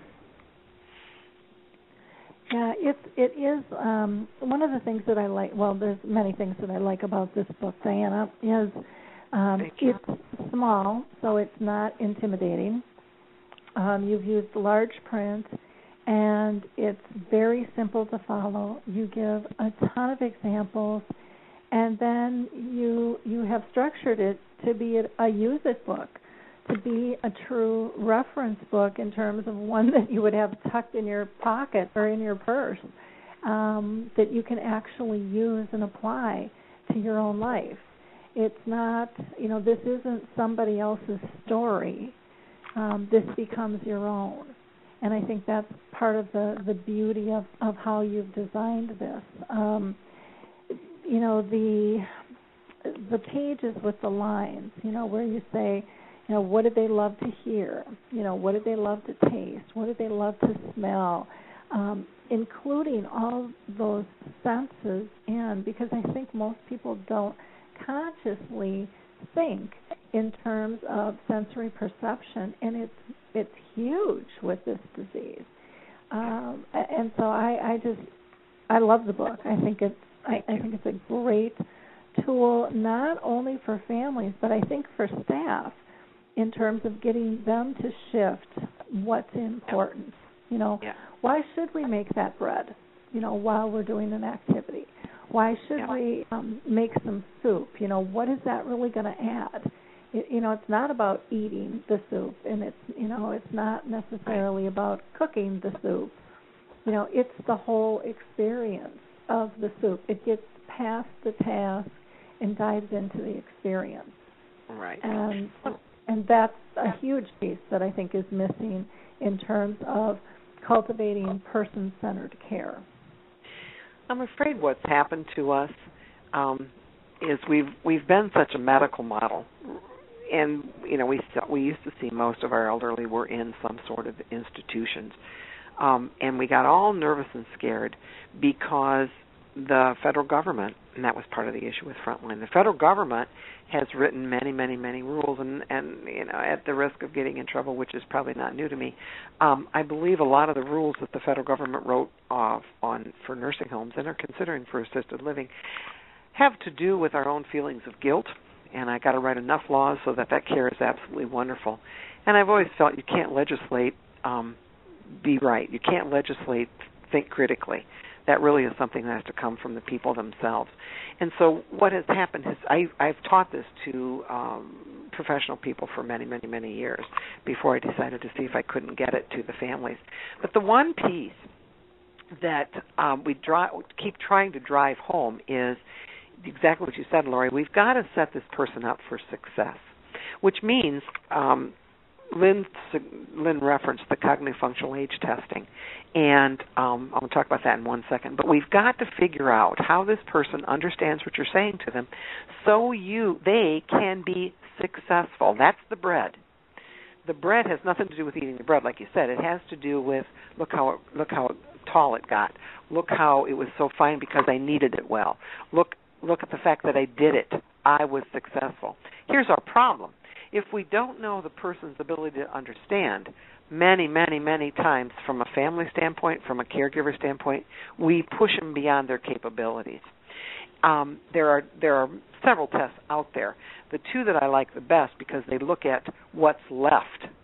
Many, many, many tests will look at what's missing. Okay, I already got that part figured out. I know we've got trouble here with Mom. I understand that. I don't know what's left. And unless and until we begin to look at what's left, we're crapshooting it, trying to make them successful. And my mom she really taught me so much. She said, do you understand, I don't know how to boil water. I look at that teapot and I don't know what to do with it. So for me to say, hey, Mom, make me a cup of coffee, which sounds like I'm asking her for my help and making her feel useful, made her feel terrible. Now she could wash the cups. She could get the spoon out. She could go to the cupboard and get the coffee. But the task of putting it all together was beyond her capabilities, and I didn't understand that. All righty? The two cognitive functional age tests, we do one, and there's another one that's been around. They've been around for like 30 years. And what makes me sad is we don't see folks utilizing them. I guess it would be kind of like this. If I would say to Lynn, you know what, I'm fairly sure that Lori LeBay is a diabetic. I'm fairly sure of that. And I heard the other day on TV, on the radio rather, that metformin, you can get that whatever that drug is, something to do with diabetes, you can get that at Walmart. So I think we'll just get some and send it to her. What do you think of that? And you and your family and Lynn would say to me, Diana, you're out of your ever-loving mind. We need to get some lab work. We need to get some testing that says what kind of diabetes she has or if she has it. And so we get the right drug and we do the right intervention and we do right. Okay, that's all I'm asking for the folks with memory loss, is we need to look at their cognitive functional age, because what we're doing right now is essentially giving them metformin when we don't even know if they're a diabetic. And that's where a lot of the conversations go wrong. We come in way too high, and Lynn, I'm going to steal your thunder. I always say it's like handing the keys to the car to the 5-year-old and then wondering why it all went south. Because I didn't understand that they don't understand, and I have to tell this story. When I was 6 years old, and I'm 69 now, so this is 63 years ago, and this story feels to me like it happened yesterday. I was 6 years old. I grew up on a farm. My dad said to me, hey, go get the tractor. Bring it over here. Well, heck, I knew where the tractor was. I knew how to start it. So I went off into the barn, and I got it turned on, and I remember sitting there trying to figure out how to get it in gear. I knew you had to pull this gear shift, but my legs were too short. I couldn't push the clutch and the brake all at the same time, and I was working on that, trying to make it work. All right, I know. I forgot. I didn't open the garage or the barn door. I get that. Okay, I was 6 years old. That was my functioning ability. My dad came through that barn door, and he was screaming at me. Now, as an adult, I can say he was scared to death. Had I gotten that thing in gear, awful things would have occurred, alrighty? I can tell you that conceptually. I can tell you that my heart, every time I tell this story, my heart hurts again because I did what Dad told me to do, and I got in trouble. And he wasn't proud of me, and that's why I went to get the tractor in the first place.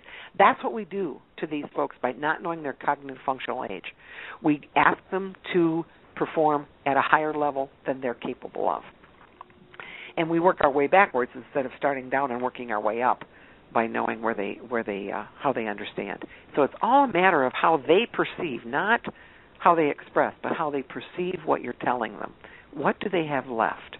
And you and I, we've already talked about the senses. We already know that even at very, very young age, they can perceive, they can understand a smile, they can understand. I'm talking about babies. If we look at that, and people say to me, "Oh, you're not going to say that my mother's a 5-year-old, are you?" And I say, absolutely not. What I'm going to tell you is your mother is 91, has the experience of a 91-year-old, but when you talk to her, understands you with the skills of a 5-year-old. So why would you say things to her like, your behavior is inappropriate and it will not be tolerated? I would never say that to a 5-year-old. They wouldn't understand it in the first place, and it would just make them mad if they did understand them. So I'm so saddened that we don't seem to look at testing or assessment for mental issues like we do for physical issues, medical issues. Now, do you use a particular testing or assessment format? Like I personally love the comprehensive reality clock test. That's funny that you say that. Is that the reality comprehension clock test? Out of Toledo, Ohio? Actually, that's the one we use. I became a colleague of Barbara Brock, who wrote that thing. I remember when she was on your show, actually, we were talking about it. But I became a colleague of hers as I was working in a long-term care facility, and I kept saying to people, if I could understand me the way they understand me, I think I could do a lot better job here. And somebody had me off to her, and I'll be honest, I thought it was voodoo. I was fairly sure it was voodoo. But I'm kind of inquisitive, so I went to meet with her and really became quite a believer. We are not affiliated with her. We're colleagues of hers. To my way of thinking, it's easy, it's fast, and it actually does give you a number that makes some sense. And Lynn is certified in that. So, Lynn, why don't you talk a little bit about how you've been able to use that? Well, actually, I'm really, really super excited because from my background being a therapist, I am familiar, and I'm really going to date myself here, because many new therapists coming out maybe have just a granule of knowledge about Claudia Allen. And I loved Claudia Allen, and she's been a pioneer in grading both mental levels as well as the cognitive levels, and she deals with a test Claudia Allen does. So I looked at all the tests being a therapist because, again, therapists are just the same as families struggling. It's kind of like nailing Jello to the wall when we're trying to treat them and not getting the outcomes that we want. So I looked at the RCCT, the test that we utilize, and I found that what I really love about it is that it is, from a therapeutic standpoint, for all the therapists that are hopefully listening out there, it is super informative without utilizing a lot of time and energy on someone who is limited on those abilities as it is for the client themselves who are going to take this comprehensive test. So I love it. I can tell you that it gives you the meat of what you need so that you can start off right where you are and knowing what they are capable, what their strengths are left, so that you can build on those. And as a therapist, that's what we want to do. We want to set short-term goals and long-term goals, and that's what we need to be doing as professionals, but also that helps the families, because really, as a home therapist as well, we get out there and as a therapist, and I'm speaking for myself and all the others, we treat someone who is 45 and had a skiing accident the same protocol and the same treatment as someone who is 85 with memory loss and dementia who fell, breaking their hip getting up because they were unsafe and forgot what they needed to do. So knowing how they are going to understand the directions that you're giving them and how they need to have that instruction and if they need to have help really makes quite a difference in both their quality of life, the outcomes, the effectiveness of what our systems are set up to and how they're to perform. And it's again that successful ability for that person who will want to do that and is capable then of doing that because we know where they are cognitively. I think if we bring this back to the family piece, one of the things that I've seen happen over and over by using the cognitive functional assessment is the family will say, usually get a big sigh, I knew we had problems. I guess I just didn't realize where they were, how they understand me. And they can take the veil of guilt off of their shoulders. Just as I didn't make my mother a diabetic, I'm not responsible for her memory loss. But when I learned about her diabetes, I could help her. When I learned about her dementia, I could help her. And it's kind of like looking at the blood sugars, and now we can actually talk about how can we now partner to help your mom. And it really seems to give families an opportunity to go, okay, it's not all my fault. Okay, and they can move forward. And that is a huge, huge issue because there is so much guilt wrapped in this disease. Mm-hmm. Mm-hmm. It's absolutely astonishing, really, when you break it down and look at how people feel, dealing with this disease because it's so overwhelming and we're so undertrained and there's such a lack of knowledge and support out there. Even though we've got more support groups than ever, we're not even close, in my opinion, to what it is that we need. Right. Our issue is we don't, as a country, we're not real comfortable with mental health issues, and we see it as a mental health issue. Mm-hmm. We get it all gummed up with that, and I go back many, many years when Eagleton was running on the ticket as a vice presidential candidate, and it came out that he'd had depression. Oh my! And they pulled him off the ticket in a heartbeat. And at that time, I was actually on the mental health board, and I saw the setback when that occurred. And I don't know that we've ever regained that piece. And that's what's really, really sad. Yeah, I would totally agree. Totally agree with that. Let's see here. I wanted to talk a little bit more on this this clock test and how you have used it with families and what the reception has been by family members. Actually, it has been very wonderful because basically, as a matter of fact, Lori, we just had a recent situation where it was almost an emergency situation. It was a very young woman. I heard you speaking earlier of someone who was diagnosed very young. She was 57 years old, very, very young. Husband was at his wit's end. Didn't know. The doctor had really not expounded on it. Called us in. There were lots of things going on. She was actually removed from a daycare setting, and he was still full-time gainfully employed because he's not at retirement age. Went in and tested her and realized that she was really not understanding where he kind of thought that she was able to get, and that sometimes she was just choosing not to pay attention to him. Found that she was basically functioning at about a 4-year-old cognitive level. And so basically went through with him and explained to him where she was functioning. Also that even though she hadn't had any falls, the comprehensive test really shows that she can, the RCCT really shows that she is at a fall risk because of that spatial relationship. Also what we did was say, okay, now, looking here, this is what she's able to do. And this is what you want to encourage her to do so that, you know, it's a progressive thing, but you can stave it off, just like in movement disorders.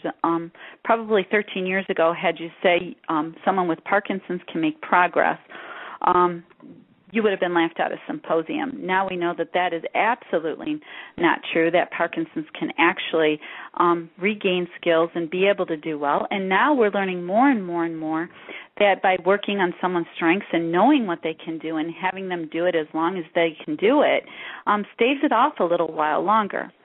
So we were actually, through testing, through the RCCT, was able to give that husband what she still was able to do, what kind of communication and direction he needed to give her so that she wasn't acting out on those behaviors and that she was being involved.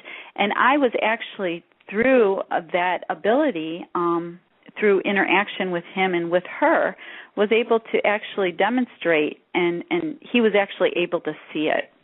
So it was very, very positive because it can be very, it's kind of like a relief. It's kind of like a burden is taken off because they understand then that when you sit down with them and go over the results, that, okay, this is how you have to do whatever you're asking them first.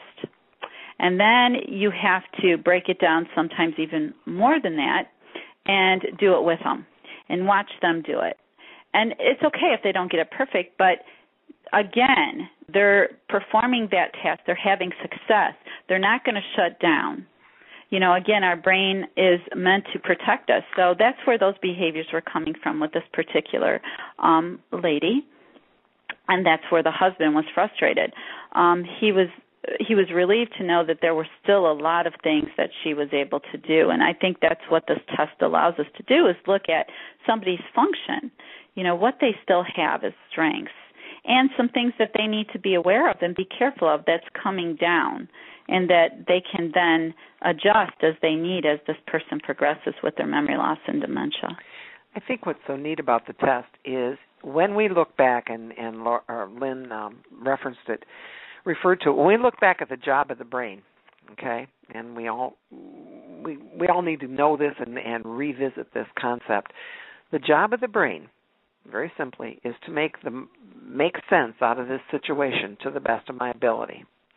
If I just thought about my dad, and he's been dead for a long time, but there was somebody over there that kind of looked like him, in my ability level, I say, there's my dad, I want to talk to him. Alrighty? So I will make the best of this situation. That's the job of my brain.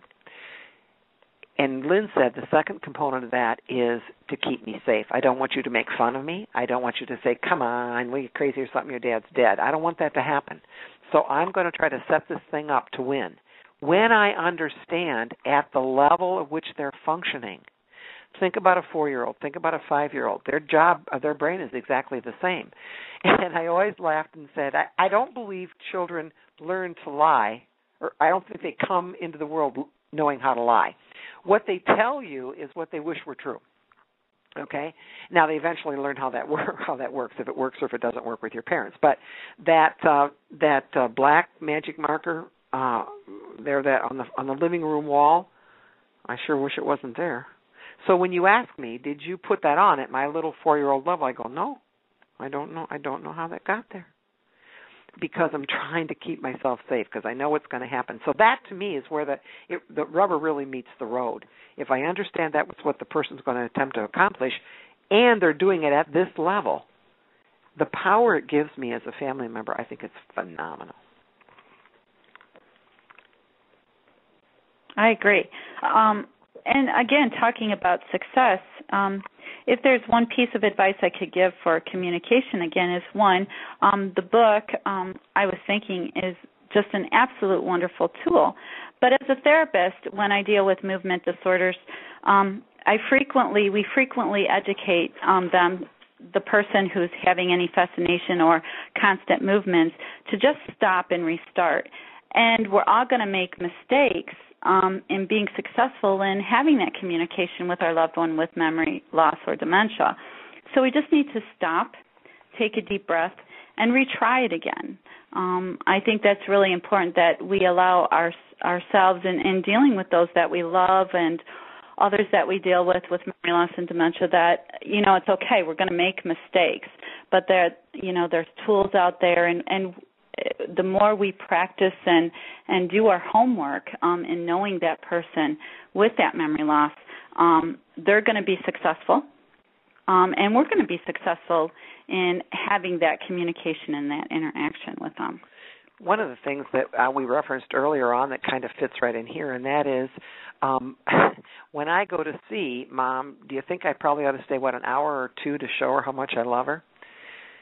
What happens is we need to understand that their energy level, they're using a lot of energy just to stay in the situation. And in about 20 minutes, they're going to poop out. So what I want to do is fill those 20 minutes with the most pleasant experience I can fill it with.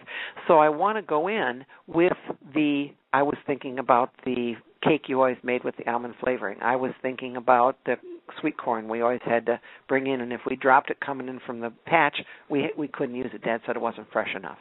What are all the stories? But get about only three ready. Of all the stuff you have in the book or on the toilet paper, wherever you wrote the stuff, get about three. Try them. I was thinking. If any of them work, that's fine. If not, you need to say, I got to get running. I've got to go get some kitty litter. I love you much. See you soon. I don't believe in using the word goodbye. I think it's, for me, it's a wall that you throw up.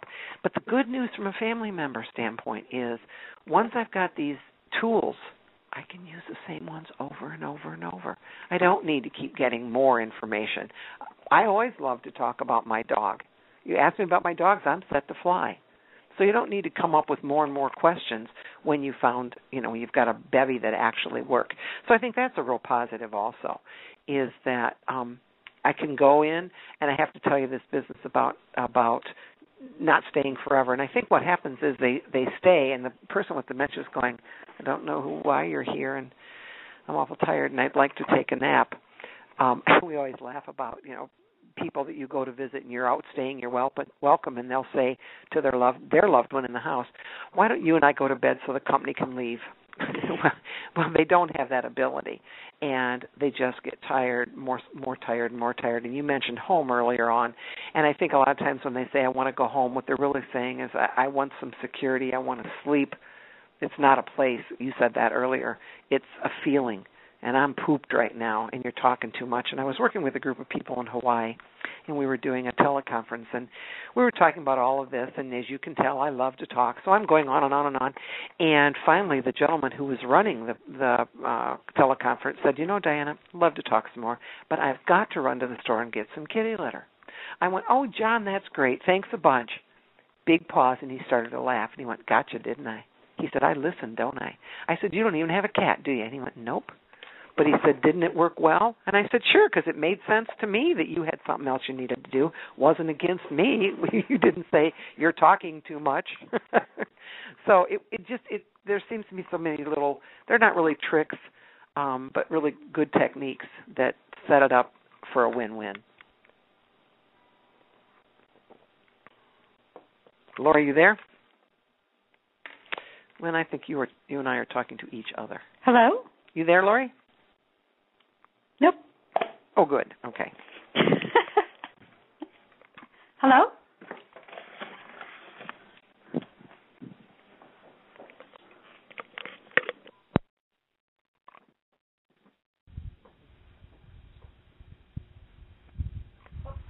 How would you like people to contact you?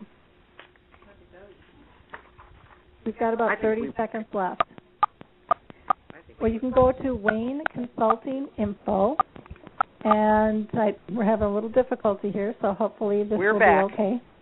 Okay, we're show's going to end here in just a couple of seconds, but are you there, Lori? I am here. We just came back when we realized we were talking to each other. Yeah. So and not to you. We're just wrapping up the show. We're running out of time here. Oh, okay, sure. We've got www.wayconsulting. It's actually WA. It's the word WA. Oh, okay. Yeah, okay. WA Consulting. Well, wonderful, and it's on the show there, so people will be able to click on that. But we've got to run. Time is out. So again, thank you so much for being with us today. Thank you, Lori. I appreciate the opportunity. Okay. Thanks. Bye now. Bye now. Hi, I'm Lori LeBay, and I wanted to tell you about Alzheimer Speaks, which is another great podcast. You see, my own mother lived with dementia for 30 years, and I felt lost. Did you know every 3 seconds someone in the world is being diagnosed with dementia? Odds are it's going to hit your families too. We want to help you connect to services, products, tools, research, and stories so you can be prepared. Please subscribe to Alzheimer Speaks on your favorite podcast platform.